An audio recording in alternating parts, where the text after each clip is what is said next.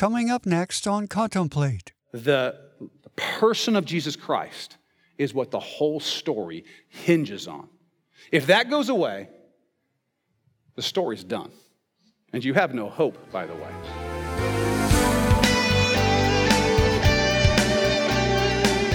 That was Pastor David Robinson from Acts Church in Vancouver, Washington, and this is Contemplate. So how do you deal with Jesus?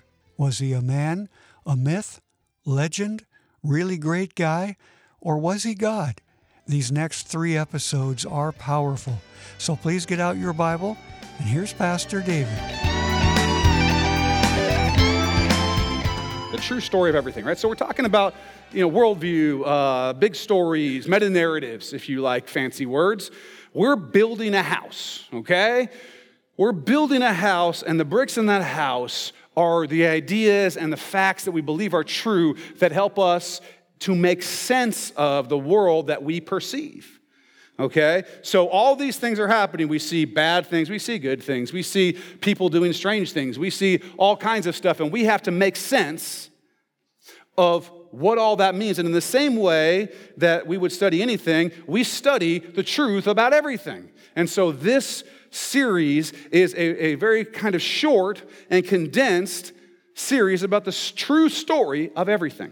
The true story of everything. Earlier on in the series, we talked about something I called the fact-value dichotomy, right?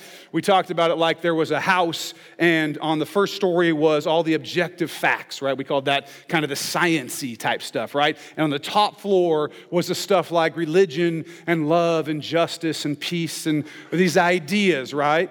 All these ideas, friendship and morals and all that goes on that second story. That's the way a lot of society looks at truth. They divide it. Here's these things that we call scientific that we can know, and here's these things that are really quite personal to you. You may believe that there's a Jesus, and you may believe that, there are fairies, and you may believe whatever you want to believe, that Harry Potter is real or whatever, right? That goes up on the second story. That's not either true or false, it's just your subjective belief, okay? Your morality is your truth, and mine is my truth. But when we talk about science, that's something that we can all talk about. And we talked about how that idea is false. How all of these ideas are either true or false, and they're true or false for everybody. And so it's very important as we continue through this series that you understand that the things that I'm talking about when I talk about the true story about everything are not some thing on this upper floor that's subjective and just I believe it and you can continue to believe whatever you believe. I'm telling you that these things are true whether you believe them or not. They're true whether you believe them or not. I have evidence for them. I have reasons to believe them. I will go over a lot of those reasons. But when I tell you that this is what's true, the statement I'm making is a truth claim. I'm saying this is true. Actually true. Not true to me. Not you can have your own truth, and we all have our own truth. This is the truth. If you miss that, and you look at this like a lot of people look at someone who's a pastor or someone who talks about religious stuff, and you think that's kind of this thing out there and this sort of opinion or whatever, it's not. This is not my opinion. This is not my opinion. I'm telling you these things are true. So make sure that you have that in your mind, that you understand at least that that's what I'm saying. Now, if you think that because I'm saying these things, that that's very intolerant and bigoted and whatever other words you want to put in there, that I think that I know the truth and that other people are wrong, yes, I do. I think that I know the truth and other people are wrong. We think about things all the time.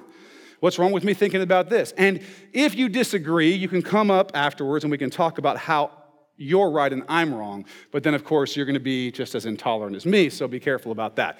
In any case, but go ahead. We'll talk about how everyone can be right, even though they say totally opposite, mutually exclusive things, which is impossible, okay? So when I'm telling you these things, this is not some upper story stuff. You can't separate it. You can't do that.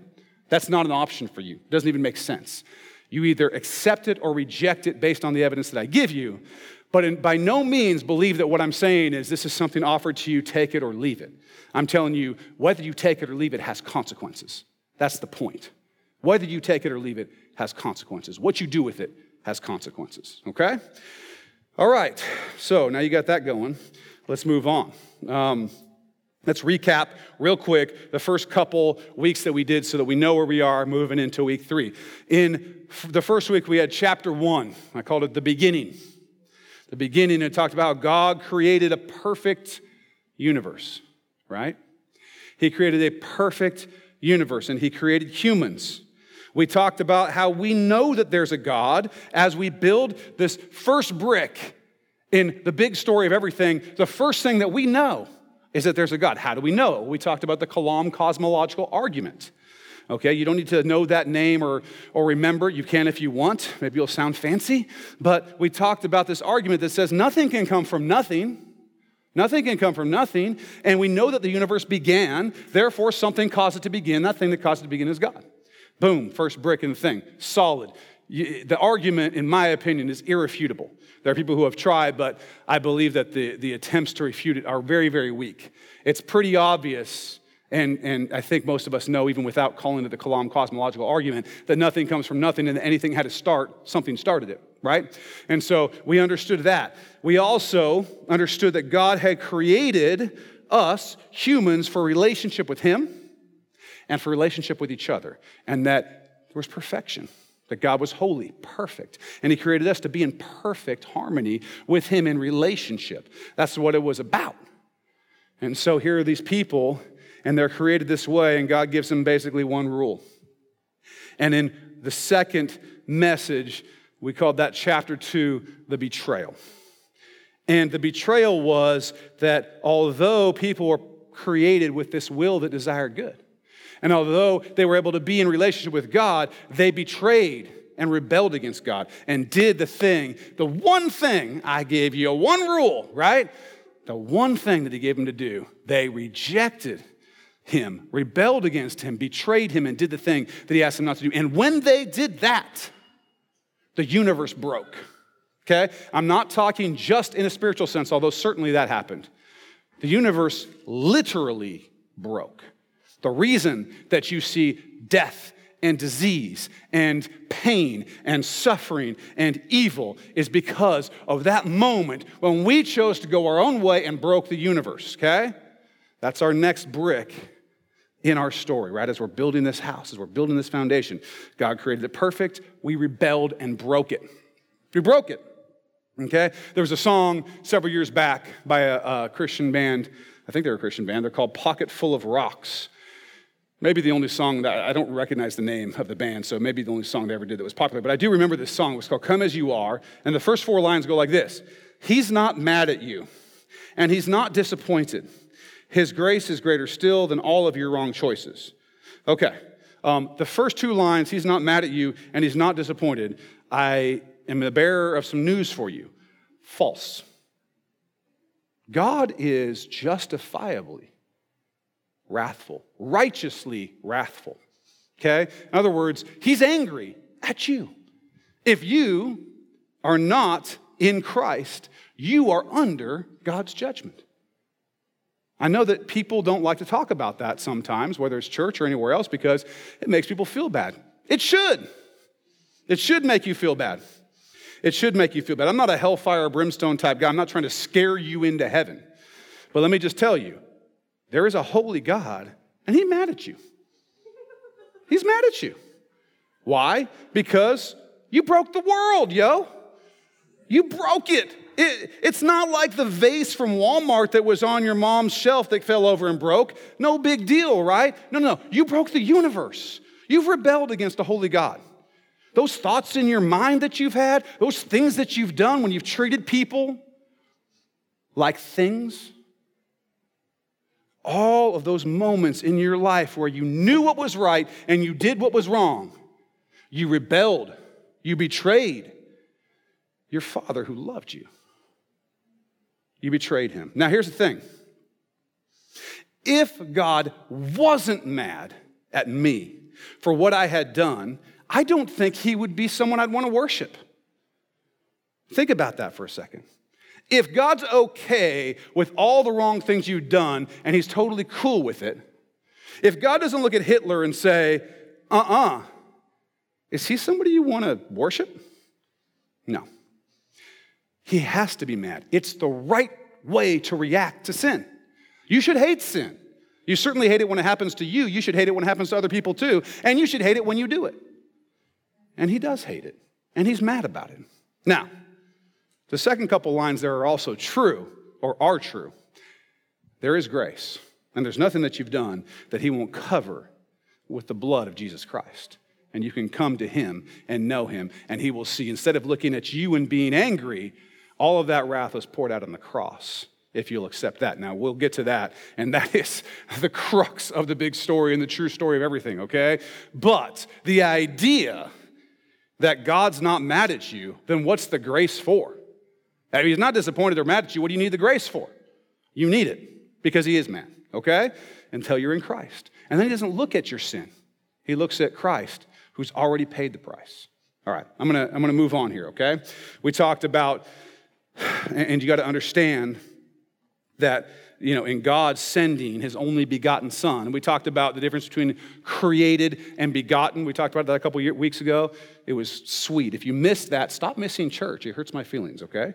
Come here because we talk about things like what's the difference between begotten and created, and it's good stuff for a party, okay? If you just happen to, people are always asking, what's the difference between begotten and created? They're probably not, but if they ever do, boy, you guys are ready. So, in any case, we talked about that. God's only begotten son, this is God, okay? This is God. We had the perfect world, it was broken, and then last week, just for a minute, I talked about these whispers coming from these people, these Israelites, these Hebrews, these Jewish folks. There's these whispers among their prophets of this one that would come, right? This king that would come and take away the sins, the iniquity, the rebellion, the betrayal of the world. He'd take it away. It's dark, but light is coming. There were these prophecies. The world is broken. We know it, but hey, there's one that's going to come, and this is what was said. This is what was said. And in this one, we're going to talk about the fact that God truly sent his son, the Son of God, into the world to become a human being. That fact is incredible. I mean, if you just were to sit and take a minute away from the Xbox or the PS4 or whatever you're playing, or your Facebook, your phone, whatever, and you just sit there and just meditate and concentrate on the idea that the God of the universe became a human being. It's mind-boggling, blows the mind, and yet, I'm telling you, it's true. It's true, okay?